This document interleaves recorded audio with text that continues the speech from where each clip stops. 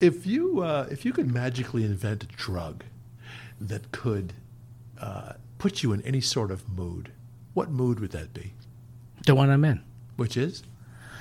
I'm happy. I'm content. Hi, everybody. This is Pete Worrell from Bigelow, welcoming you to our next episode of the Positive Enterprise Value Podcast.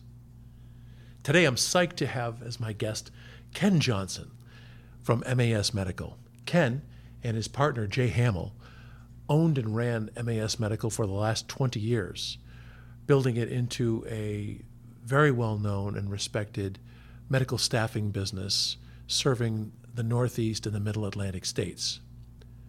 Jay and Ken built the business basically from scratch.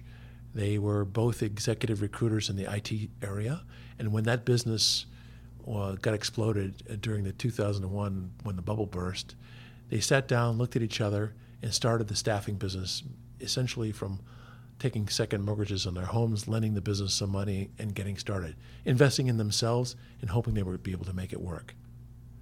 20 years later or so, they engaged Bigelow, and we helped them with architecting the recapitalization of MAS Medical by Periscope Equity.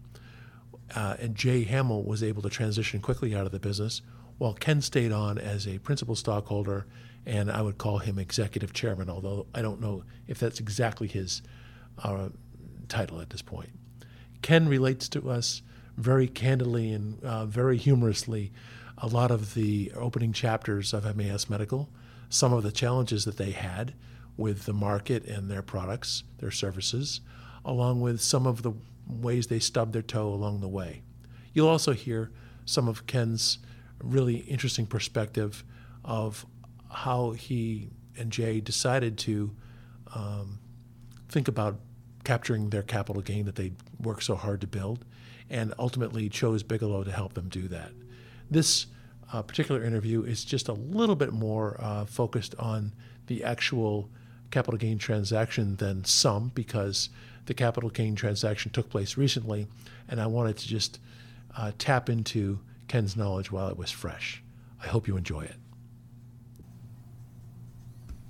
So, first of all, Ken, thank you so much for doing this. I really, really appreciate your commitment to us and to our relationship, and also to the listeners who are mostly entrepreneurs or would-be entrepreneurs who are going to learn so much from our discussion, mostly from you. Well, it's my pleasure. I really look forward to this. Great. Well, so let me kick off our dialogue by asking you, so if you could use a word or two, or how many ever you want, to describe what you do, if you were describing to somebody, one of your kids or one of their friends or something like that, how would you describe what you do? What words would you use? What I do? Well, at work, I'm an innovator, a change agent. I lead the company and am constantly trying to think of what's the next step, while others manage the operations. I'm not particularly effective at that. I'm trying to look down the road and figure out what kind of changes do we need to make so that we can keep evolving. I believe strongly that we've got to keep continuously evolve. So you just said, like, on operations, I'm not particularly effective at that, but I'm going to challenge you there, because you ran operations of a business for a really long time and made it into a really super successful business that's recently been recognized by other outside investors as being a super successful business. So do you mean it's operations is not where you view your own unique ability? I think I'm a pretty good leader. I think I'm not a good manager. I don't have follow through. Now I've got a management team that does. So together as a group, we all together run a company well. But not me. And with your recent recapitalization with Periscope Equity, are you planning on enhancing that management team to talk about the issues that you and I just were in terms of operations? Yeah, absolutely. That's the biggest change that will launch us forward. We're going to get a CEO. We've already identified, or I don't think it's public. So not sure when you'll edit this and put it up. But we've got a CEO that we're really, really excited about, starting the end of October. Wow, that was quick. Yeah. So when was the actual effective date of the recapitalization? May 27th. So 6 months later, Yeah. possibly, you have a CEO in place. Yeah, they started the search before they even officially bought the company, because everybody knew up front that that's what they were going to need, and it was an exhaustive search, but there was one candidate that just jumped out, and we locked onto her, and just recently it all worked out. Well, So we're I have really so many excited. questions I want to ask you about that, because Yeah. that's thrilling. So you went into, for the purposes of the other listeners, so like the listeners will find out that MAS Medical had a recapitalization with Periscope Equity in May, and you went into it, I think, feeling like part of what you wanted to achieve through this recapitalization was having new talent brought into the business in the form of a CEO, right? Yeah, absolutely. So this was like actually your idea. Oh yeah, yeah. As if I look at the company and where we are, and most importantly, what we need to do going forward to continue the success, we need a new CEO with a different skill set than mine. Listen, I've got a lot of self-confidence, and I know I added a lot of value for the first 20 years. But I also feel strongly that the skill sets that are going to take this company forward are just different than what I bring to the table. And now, as a primary investor in the company, if I'm invested, I am invested in MAS. I don't want me as a CEO. I mean, I did fine, and I'll continue to do fine, but we can find somebody better. In fact, I'm sure we just did. That's a great way to look at it. Yeah. Ken. Yeah. So you really transitioned yourself from being the owner-manager into thinking like just an owner. Yeah. And thinking, who do I want to have as the best manager Yeah. for this business? Yep. Isn't that cool? Yeah, yeah. So let me go back to the first question I asked you. I asked you to think of some words that you would use to describe yourself, and you used some words, but you didn't use the word entrepreneur. But when I think of you as an entrepreneur. Would you use that word? Yeah, certainly. I would say an accidental entrepreneur. I love that role. I love what I do, but I got into it by accident. I got into it because we were working at a high-tech recruiting firm in the early 2000s, and that world just collapsed. And I had a job, but I didn't have a paycheck. We were fully paid on commission, and I didn't have any marketable skills. So I have a strong work ethic and a curious mind, and I'm pretty easy with a conversation. But that's about it.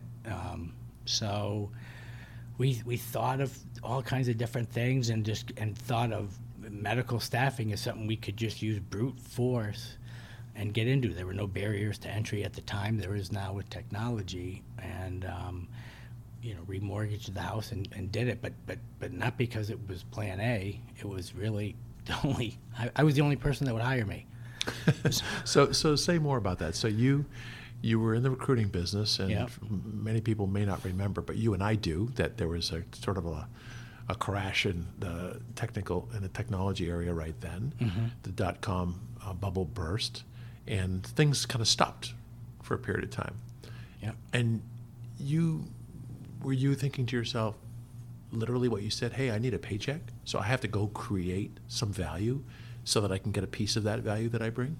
Yeah, I mean, I hadn't thought through the creating value and recapitalization and that. It was really much more basic than that. I have a family with 4 kids and a wife, and they're all active, and they like to live in a house and wear clothes and eat food and play travel soccer and so forth. So I was desperate. We had gone through savings. Being a high-tech recruiter in the 90s, we made good money, and we had built a house, and we were doing fine. But then you just said it, that world stopped. Yes. I mean, it just stopped. And so the first thing you do, or the first thing we did, is you hold your breath and wait for it to come back. But it wasn't coming back, not at the speed I needed it to. We worked through the savings. I sheltered Suze and the kids from a lot of that, mostly because, not because they couldn't handle it, they certainly could, but I probably couldn't handle telling them. Yeah.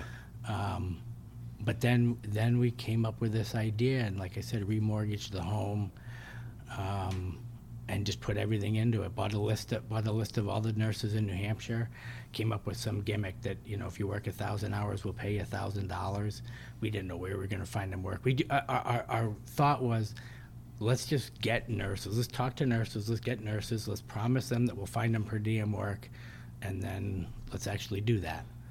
And because we knew there was a nursing shortage. There was then, there is now. So the thought, the market research was, all right, there seems to be a market here. There wasn't a market for the tech guys anymore. So we switched. So did you ever, some people who are listening to this, Ken, or maybe in the technology business where their first thing would be to have that idea, but then they would go out and raise capital from other people. Mm-hmm. Did you ever consider doing that? No. Because? Well, I don't think we needed a lot of capital, and it would probably be I would be a little bit uncomfortable with that, like hitting family and friends for money. That would have been tough to do, and at the end of the day, we didn't need it. It wasn't capital intensive to get into it. Yeah. We each put in $25,000. Initially, there were 4 of us, so $100,000. And then it started hitting, and we needed cash to cover payroll. And the two of the guys were not actively involved; they were investors. And we said, okay, we need another, I don't know what it was, $150,000. They said, okay, I don't know where you're going to find that, but we're out. You've got what you're going to get from us. So Jay and I just put I took out whatever it is, another $67,000 out of the home, and that was it. That was all that was available, so that was going to have to do, and it did. And then it was funny. Then we still needed cash. As we grow, you need cash. And I remember talking to Mike, who was one of the other owners, and saying, "Oh God, we need cash. I'm going to go to the bank." And he said, "You can't go to the bank. They're not going to give you money, because you need it. They only give money to people that don't need it." And I was like, well, wait a minute. Well, that's what a bank does. I'm going to the bank. It's not like I'm going to ask them for shoes. I'm going to go to a bank and see if they'll give us money, and they would. It wasn't that crazy. Yeah. We gave them the accounts receivable as collateral, and we got a line of credit, and since then everything's been fine. So you called yourself an accidental entrepreneur. Before that, you formed MAS. Were you working for a firm that someone else owned? Yep. We were working for a company called MAS New Hampshire, so we're not even creative with the name, and that was the high-tech recruiting firm. Before that, I had a company that did fire sprinkler solutions. It didn't work out, so I've always been a small company type. I enjoy working for myself, from being a paper boy on. So maybe it's not as accidental as I said initially. Yeah, I'm interested in that because. You said you were the accidental entrepreneur, but really what it sounds like is that you were the entrepreneur who accidentally was an employee for a while. Yeah. Maybe I just wasn't cut out to work for somebody else, so that's the only choice left was to be an entrepreneur. Were you a good employee when you were working for other people? No, I got fired from my first job, working for Tandy Radio Shack Computer Center. Why'd you get fired?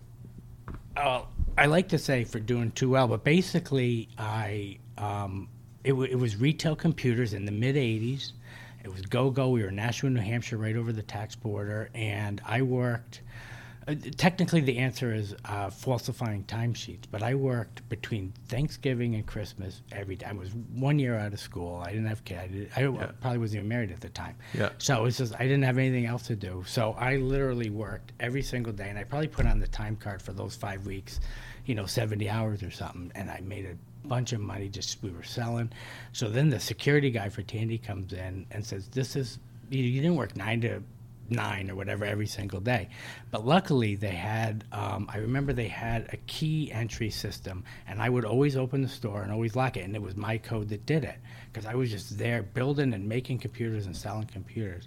And they saw the code. It turned out that I did falsify the timesheets, but they owed me, I don't know, $3,000 or $4,000 because I had cut myself short. Would that have been 83 or 84 or?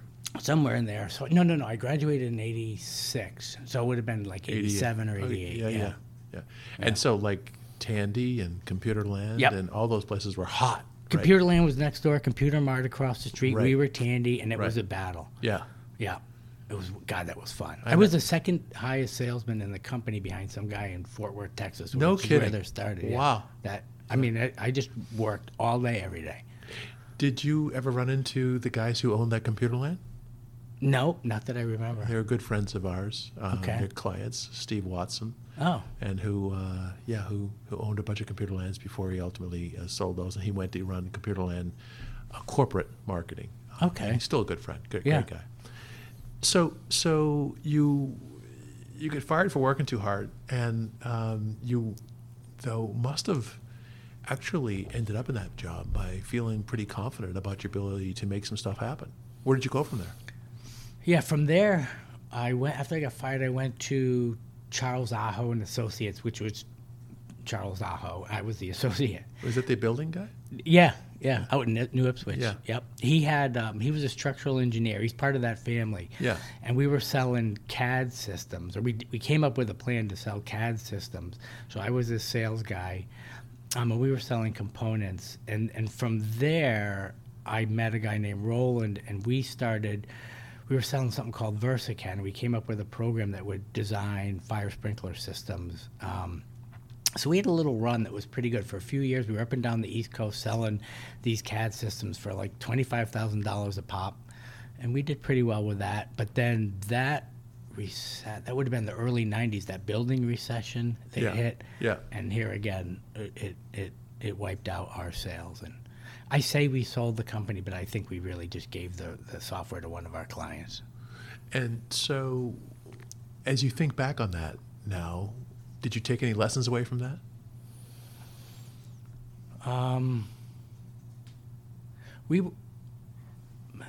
Nothing that jumps to mind. We were a product company and we were niche-y, and I would say, at current MAS we have 4 business lines. We're more diverse, and that's probably partly as a result of that. Right. Sometimes we get a lot of advice that says, listen, focus on what you do well, and just pick one of these things and do it. But I like that we do now 4 different things. When all 4 are hitting, it's great. Even when 3 out of the 4 are hitting, it's really great. But it gives us that flexibility. Did you own businesses as a kid? I owned a paper route when Yeah. I was like 12. You had to buy it from the kid, You did, 7 yeah. years older that sold it. And I remember loving that. Then were your parents entrepreneurs? Nope. My dad went to a little company, Ivy Biomedical. He just retired at like the age of 78. So I definitely got my work ethic from him. My mom was a stay-at-home mom, and then she worked at a law firm doing some billing. But the answer is no, not really. So let's chat a little bit about the building of MAS and how that happened. So you came out of the the 2001 recession, and you started building the business, and you started placing nurses. And when you first started in that business and you put the money into it and then the second round of money into it, were you still thinking that this was a job that you were creating for yourself, or were you beginning to think about, okay, this is a viable, sustainable business? So, no, at that point, when we got that second round of money, I thought we were probably onto something. Interestingly, the 2 guys that didn't put in the money, basically their thought was, there's too many pigs in the trough. This will never be big enough for 4 owners. This will be cute for the 2 of you. And it became much more than that. So as we grew, we've always been a growth company. It's all we think about. It's all we talk about. We measure billable hours every week, and all we're thinking about is how do we grow. And I remember having the plan. At some point, somebody told me, God, it must be 15 years ago, that if you get to, I think it was $3 million of profit, then you can sell it for 20, some kind of easy multiple. And I said, all right, well, that's a long way from here, but let's get going. We grew into Rhode Island. We grew geographically. We added the business units, and it was all about just more. How do we grow? But that's an important point you just made, that I think that many entrepreneurs actually don't think about that, which is at some point you thought, if we grow, and some of that growth goes to the bottom line, we're actually creating something here, which has got a capital gain value.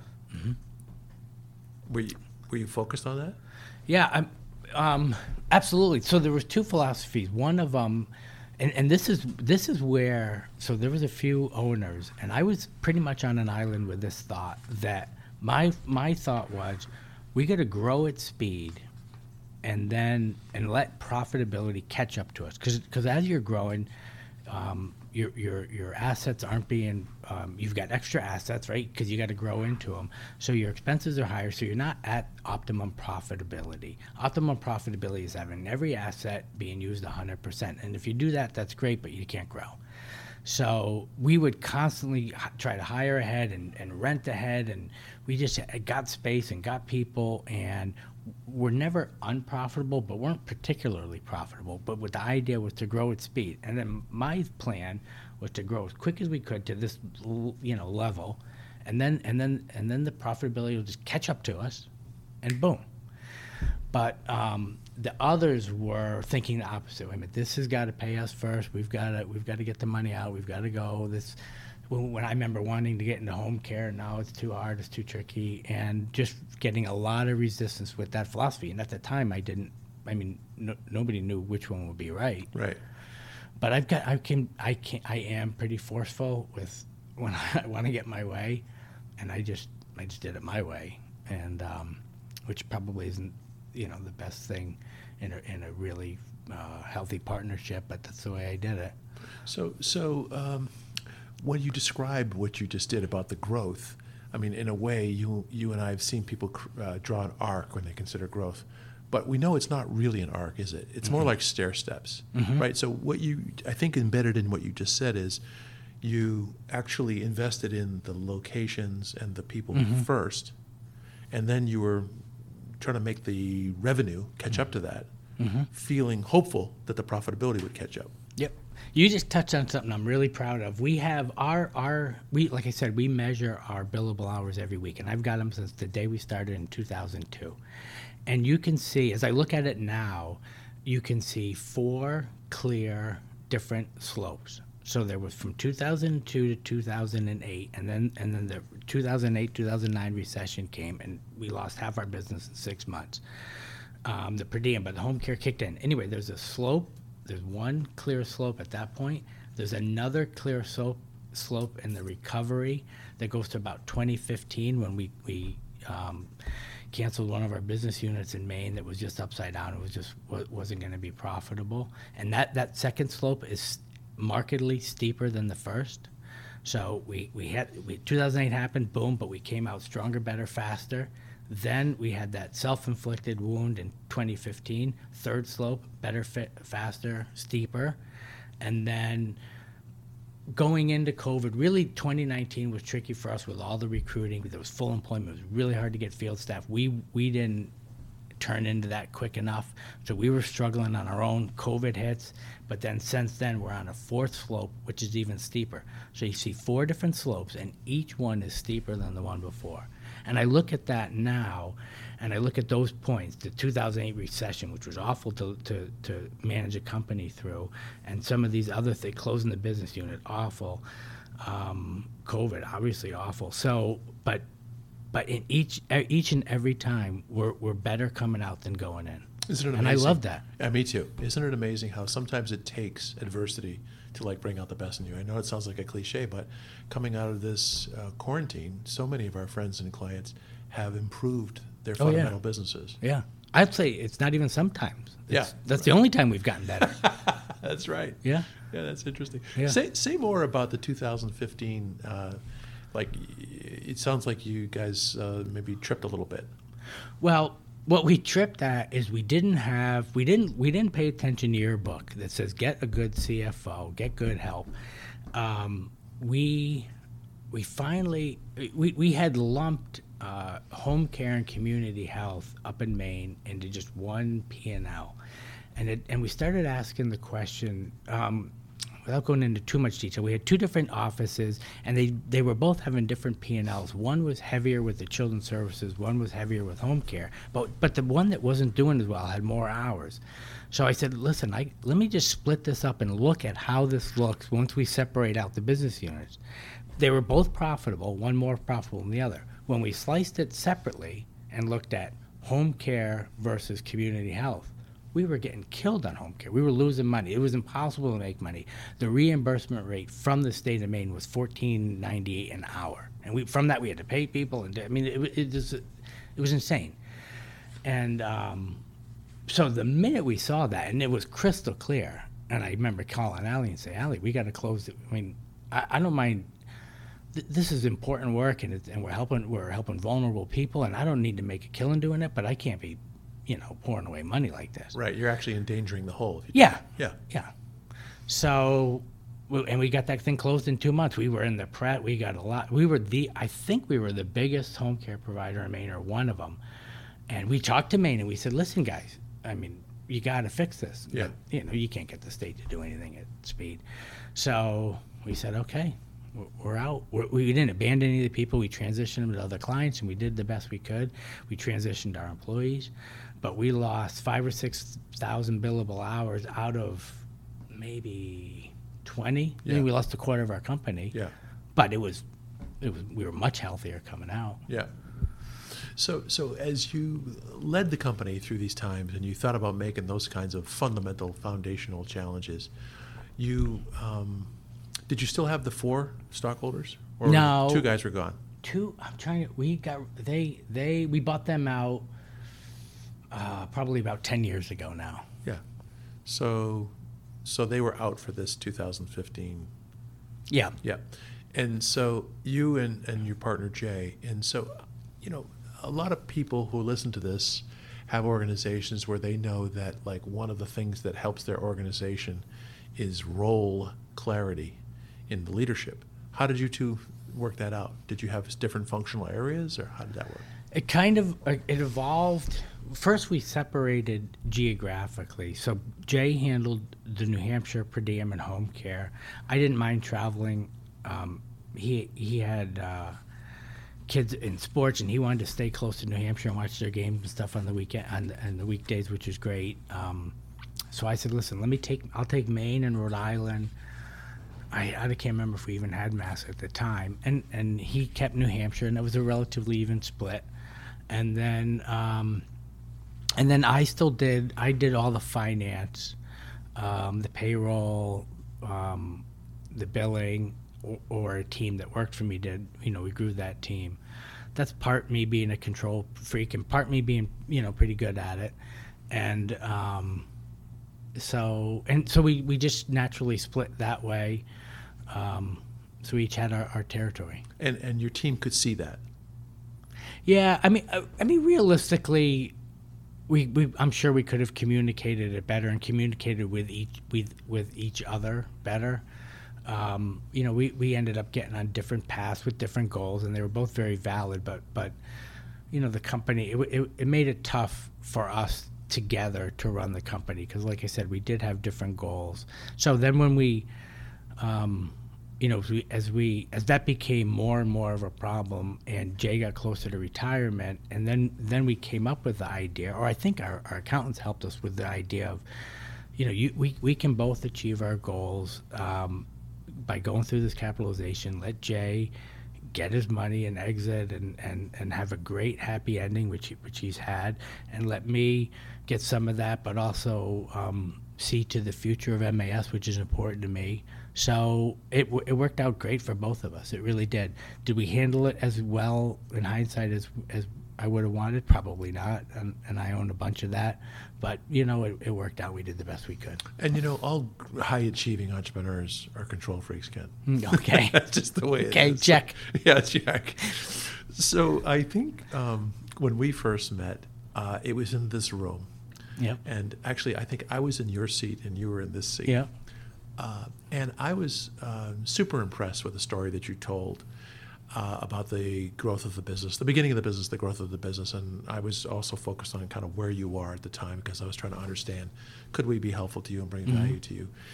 But you and Jay had somehow decided to, maybe with the help of your accountants, to go to the market, the private market, and think about a recap.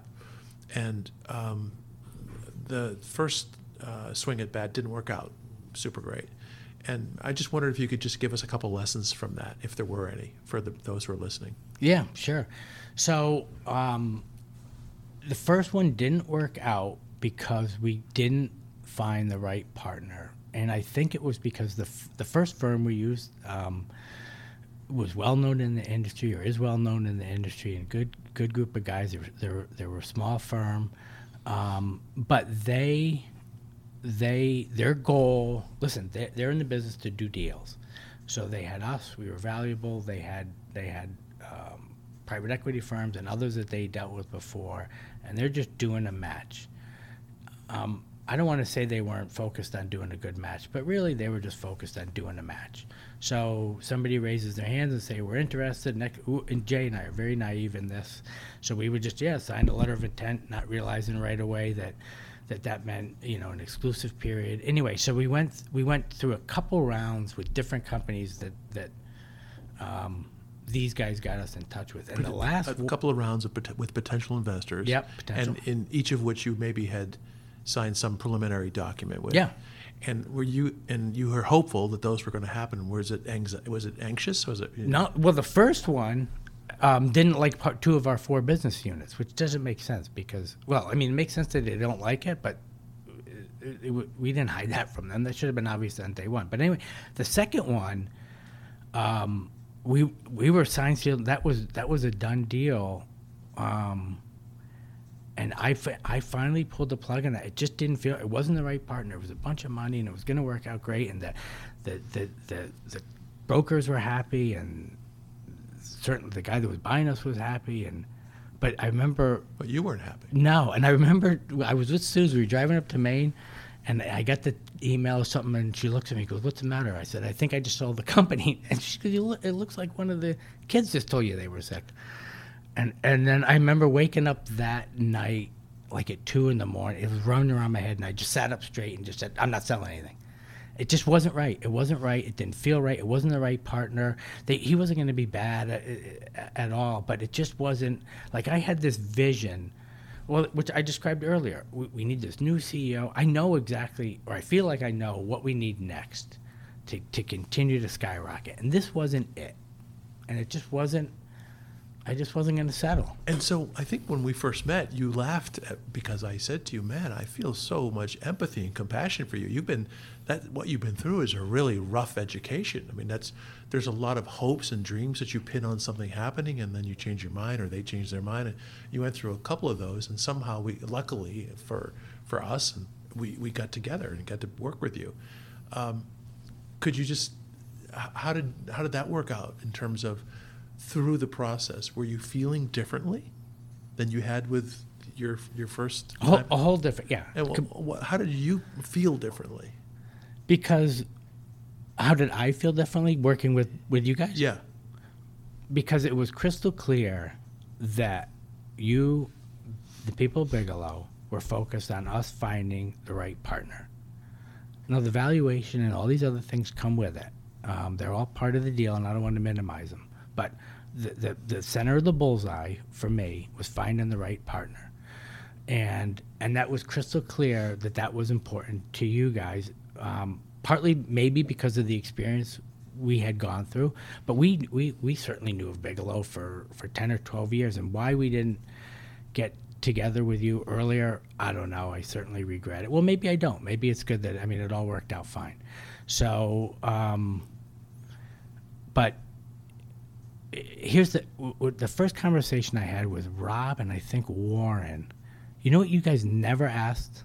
Our revenue. You never asked our EBITDA. It never came up in an hour conversation.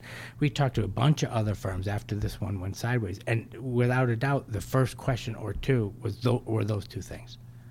And then they go on about all the fuzzy stuff. But wait a minute, you show me who you are. You're a multiple. I mean that's those are the mechanics of the deal. I get that at some point those need to come up, but I do remember specifically that never came up in the first hour conversation. Neither did a commitment to work with us. Neither did a commitment. You didn't ask for a commitment from us. It was simply 1 hour. Let's get to know each other.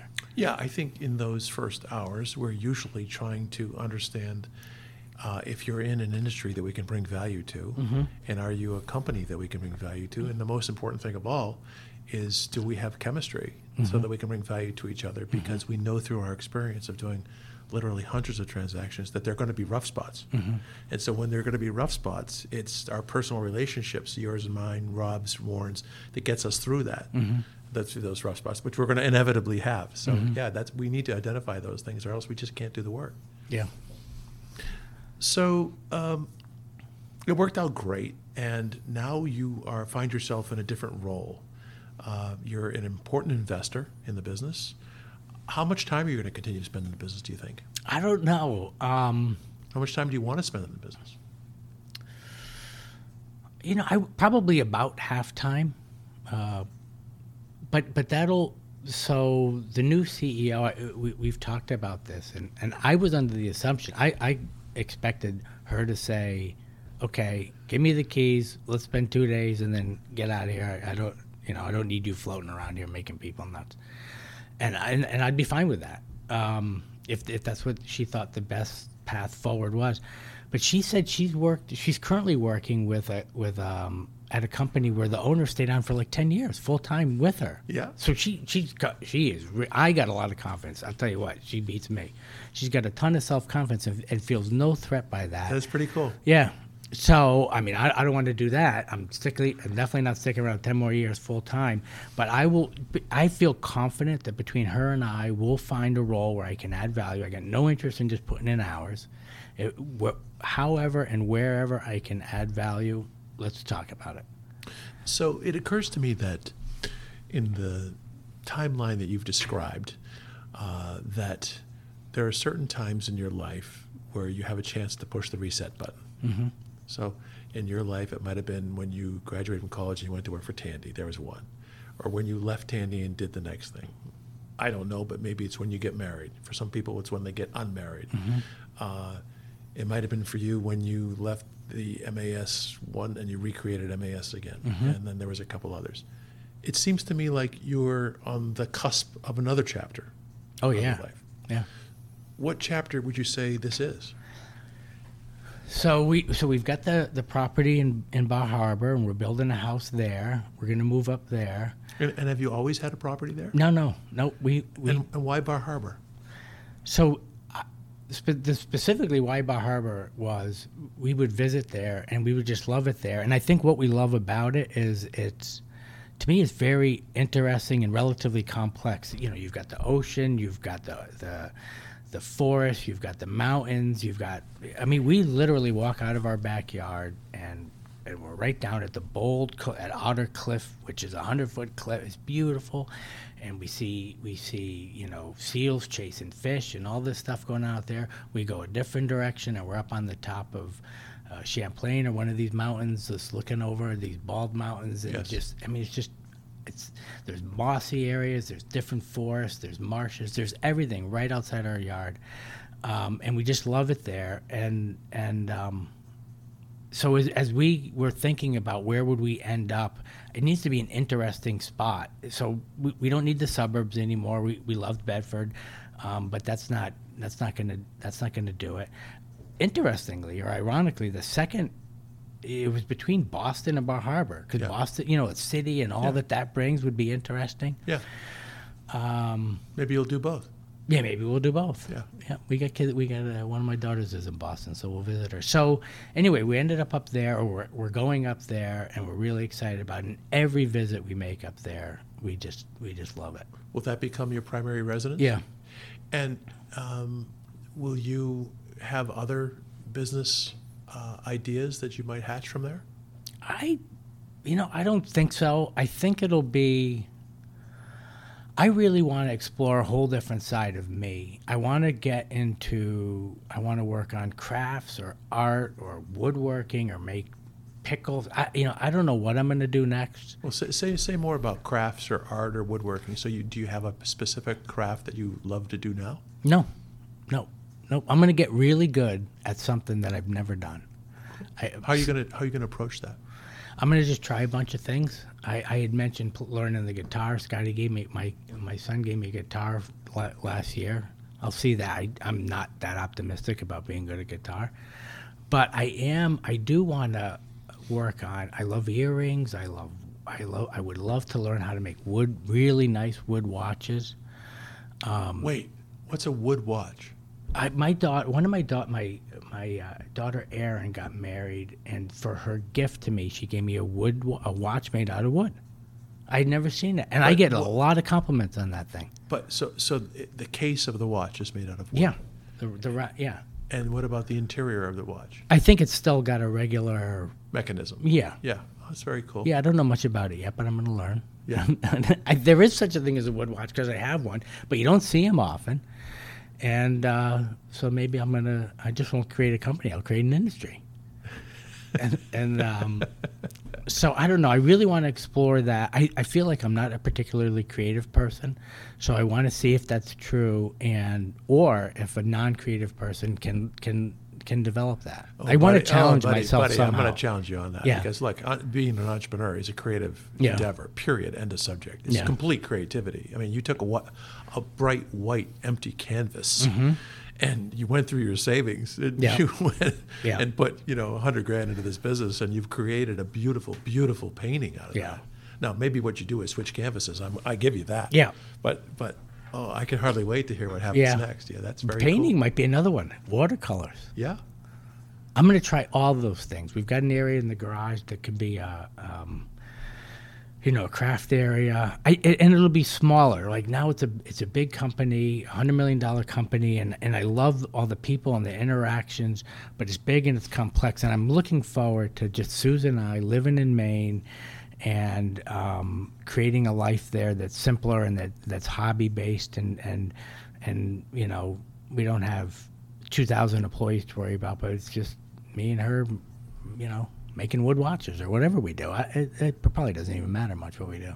It's an interesting refrain, though, Ken, that our friends who are our entrepreneur, owner-manager clients frequently do get to a place where they've created this thing and it's super successful. Mm-hmm. And I don't know how you would answer this question, but many times people would say it actually was more successful than they had originally hoped. Oh, sure.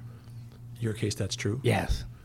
And yet, at some point, the responsibility of making it continuously successful for all those employees and for all of the people issues and the complexity can become feeling a little bit like handcuffs for some entrepreneurs who say, I want to go do it in a different way. Yeah. Do you resonate with that? Yeah, somewhat, although back to what I initially said, I really feel strongly that this company is going to do best with different leadership. If I felt differently, if I felt, listen, I'm the man and I got to do this, and because I'm 57 and got plenty of energy, I got to be doing something for a while. And if I was going to be right for MAS, but I can see it, and you know what? The senior leadership team can see it too, that they're ready for the next person. So it's not as much me saying, I've had enough, I'm tapping out. It's me saying, I got to get this company deserves the right person. And if it's not me, it's not me. Don't worry about me. I'll find something to do. There's a gazillion things to do. I'll be perfectly happy. It sounds like there's a gazillion things on your plate. Yeah. I'm going to be interested in some future time of asking you, how did you decide how to find your way through that stream of opportunities? Because really, what you're describing, I think, is a guy who maybe for the first time in your whole life will be able to have the resources, both time and location, if you move to a different location, and obviously financial and other things, to be able to say, I can just go up and take whatever swings at bat I want, or I can choose not to swing at all. Yeah. No, I'm going to swing at something. I'm going to keep swinging until I hit.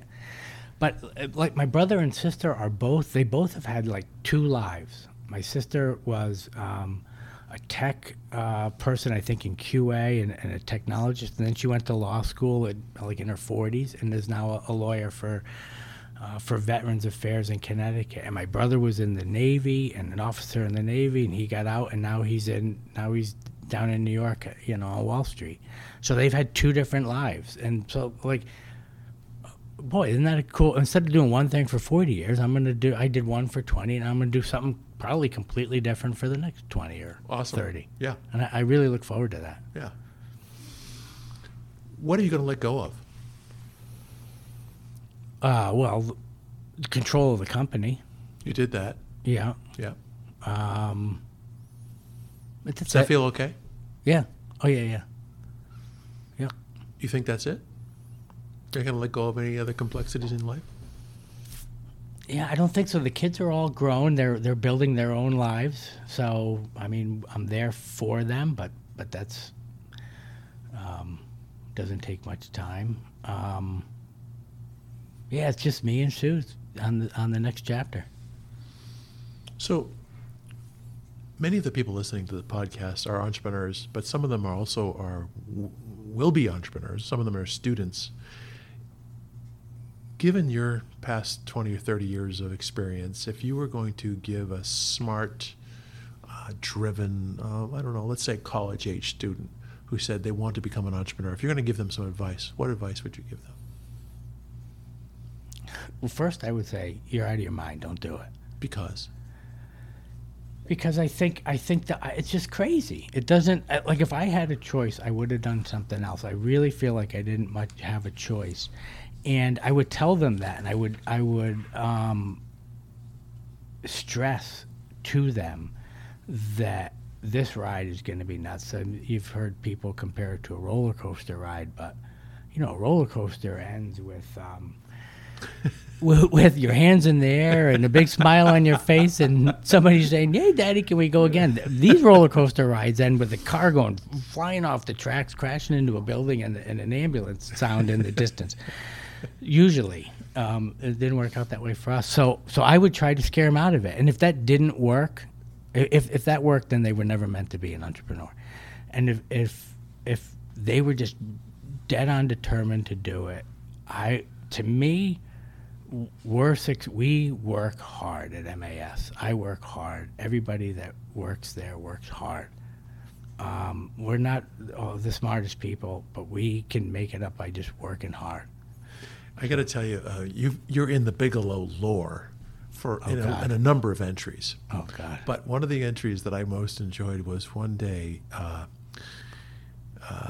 our team came back from visiting you, and I said, "How'd it go?" And they said, "You never believe what Ken and Suze did this weekend." I said, "What?" They said, "They painted the building." I said, "What do you mean they painted the building?" They said, "Well, we must have been a little careless with our discussion with Ken last week, where we may have made a remark about, gee, the building could use a little tuning up." And the next thing we know, he and his wife were out there painting it. Yeah. Yep, we were. Yeah, we did. Oh, man, that was a brutal weekend. Yeah, it needed it. And you guys identified that. So Sorry about that. No, not at all. If you could magically invent a drug that could put you in any sort of mood, what mood would that be? The one I'm in. Which is? I'm happy. I'm content. I this weekend, one of my daughters got married, and that's great. I'm so proud. Yeah, of her. And you know what? It's funny. So I've had two daughters now get married, and each of those weddings ends with me on the side of the dance floor, just looking at my kids and my wife, and interacting with each other and all their friends, and I couldn't be more proud. Those days are two of the best days of my life. That's awesome. So I'm still in a little bit of a hangover from that. I'm so proud of them. That's great. Where did that take place? That was in Dalia up in New Hampshire. Oh, yeah. Yeah. Great. Yeah, it was a great time, great weekend. So I'm naturally pretty upbeat, very optimistic. So yeah, no, I don't need any drug. I'm just fine.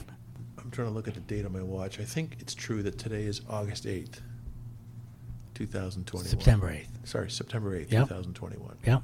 Thank you for that. I'm still in the middle of the summer. Yeah, me too. All right, let's go with August 8th. If we were to go to sleep tonight and magically we wake up tomorrow and it's August 9th, 2024, and we have this meeting, we have a coffee together, and you say, "Pete, you'll never believe it.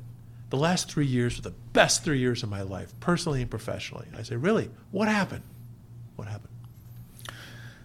Well, I learned how to make wooden watches or paint in watercolors. I'll be really good. Well, in 3 years, I don't know. I will have identified what I'm going to get good at, and I'm going to get really good at something At the next thing. that I can't do now, that I've never even tried now, and I'm excited for that. I need that challenge. I want that challenge. I need a challenge, and that seems like a good one. So Were you unwilling to specify that challenge while you were still the full-time guide or leader of MAS? You mean to try to have a hobby and work? Well, or to be specific about, because this idea of another chapter, another challenge didn't come from nowhere. You must have been thinking about it for a period of time. And I'm knowing you're probably gleefully sort of rubbing your hands on, oh, maybe I'll make wooden watches. Maybe I'll do watercoloring. Maybe I'll take up the guitar. Maybe I'll do whatever. Yeah. Maybe I'll hike the 4,000-foot peaks. I don't. You could come up with an infinite. Yeah. I'm just asking, did you consciously try to put that down in yourself and say, no, I'm going to actually complete this first? Oh, sure, yeah. When I'm home, I'm working, so it's hard for me to. Yeah, I'm all MAS at home, and that really consumes me. Other than I got two things: the family and the company. And now that I'll be spending a lot of time with the company, and hopefully more time with the family as they come and visit and Bar Harbor and so forth, then I'll need something else to fill that time and fill some of the social, aspects that work provides. Suze has a friend. I don't really have a friend group. I just have work and my interactions there. So I'll develop that. I mean, it'll just be a new life. Like I said before, my brother and sister, it'll just be a separate second life. So I've thought of that idea in general. I've definitely thought. I mean, we didn't end up at Bar Harbor by accident. Susan and I spent a lot of time thinking, okay, where next? Yeah. Not that we have to go anywhere. Maybe the answer is right here in Bedford, New Hampshire. So, I mean, we're near. We would be near a couple of the kids. That's the one downside of moving to Bar Harbor. But anyway, it's like we spent years contemplating all different scenarios, and we couldn't find one place that would just suit us for the whole year, because Maine's going to be cold in February and March or in January. So, but then once we said, all right, where would we love to be for 8 or 9 months? And then, I mean, that was easy. Great. That was easy for us. Yeah. And we'll find a way to travel the other 3 months. So as we're going through that, so now what are we going to do? And you just start to contemplate this next life. And the details aren't all filled in, but the idea of it is certainly there. Ken, I want to thank you for spending this time with me. Well, my pleasure. It's Great fun. Yeah, it is fun. Thank you.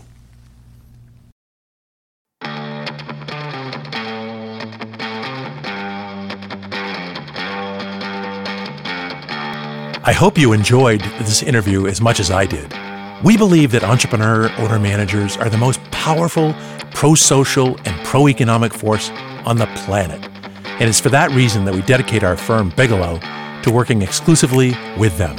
At Positive Enterprise Value, we freely share our learning so that you can absorb from the experiences of other private business owners with skin in the game, just like you. Bigelow is widely regarded as the M&A advisor that deals exclusively with high-performing entrepreneur owner-managers. Our scrappy independent boutique firm only offers one service, that is to help build and someday capture enterprise value. You can find all of the episodes on this podcast on Bigelow's website, which is bigelowllc.com.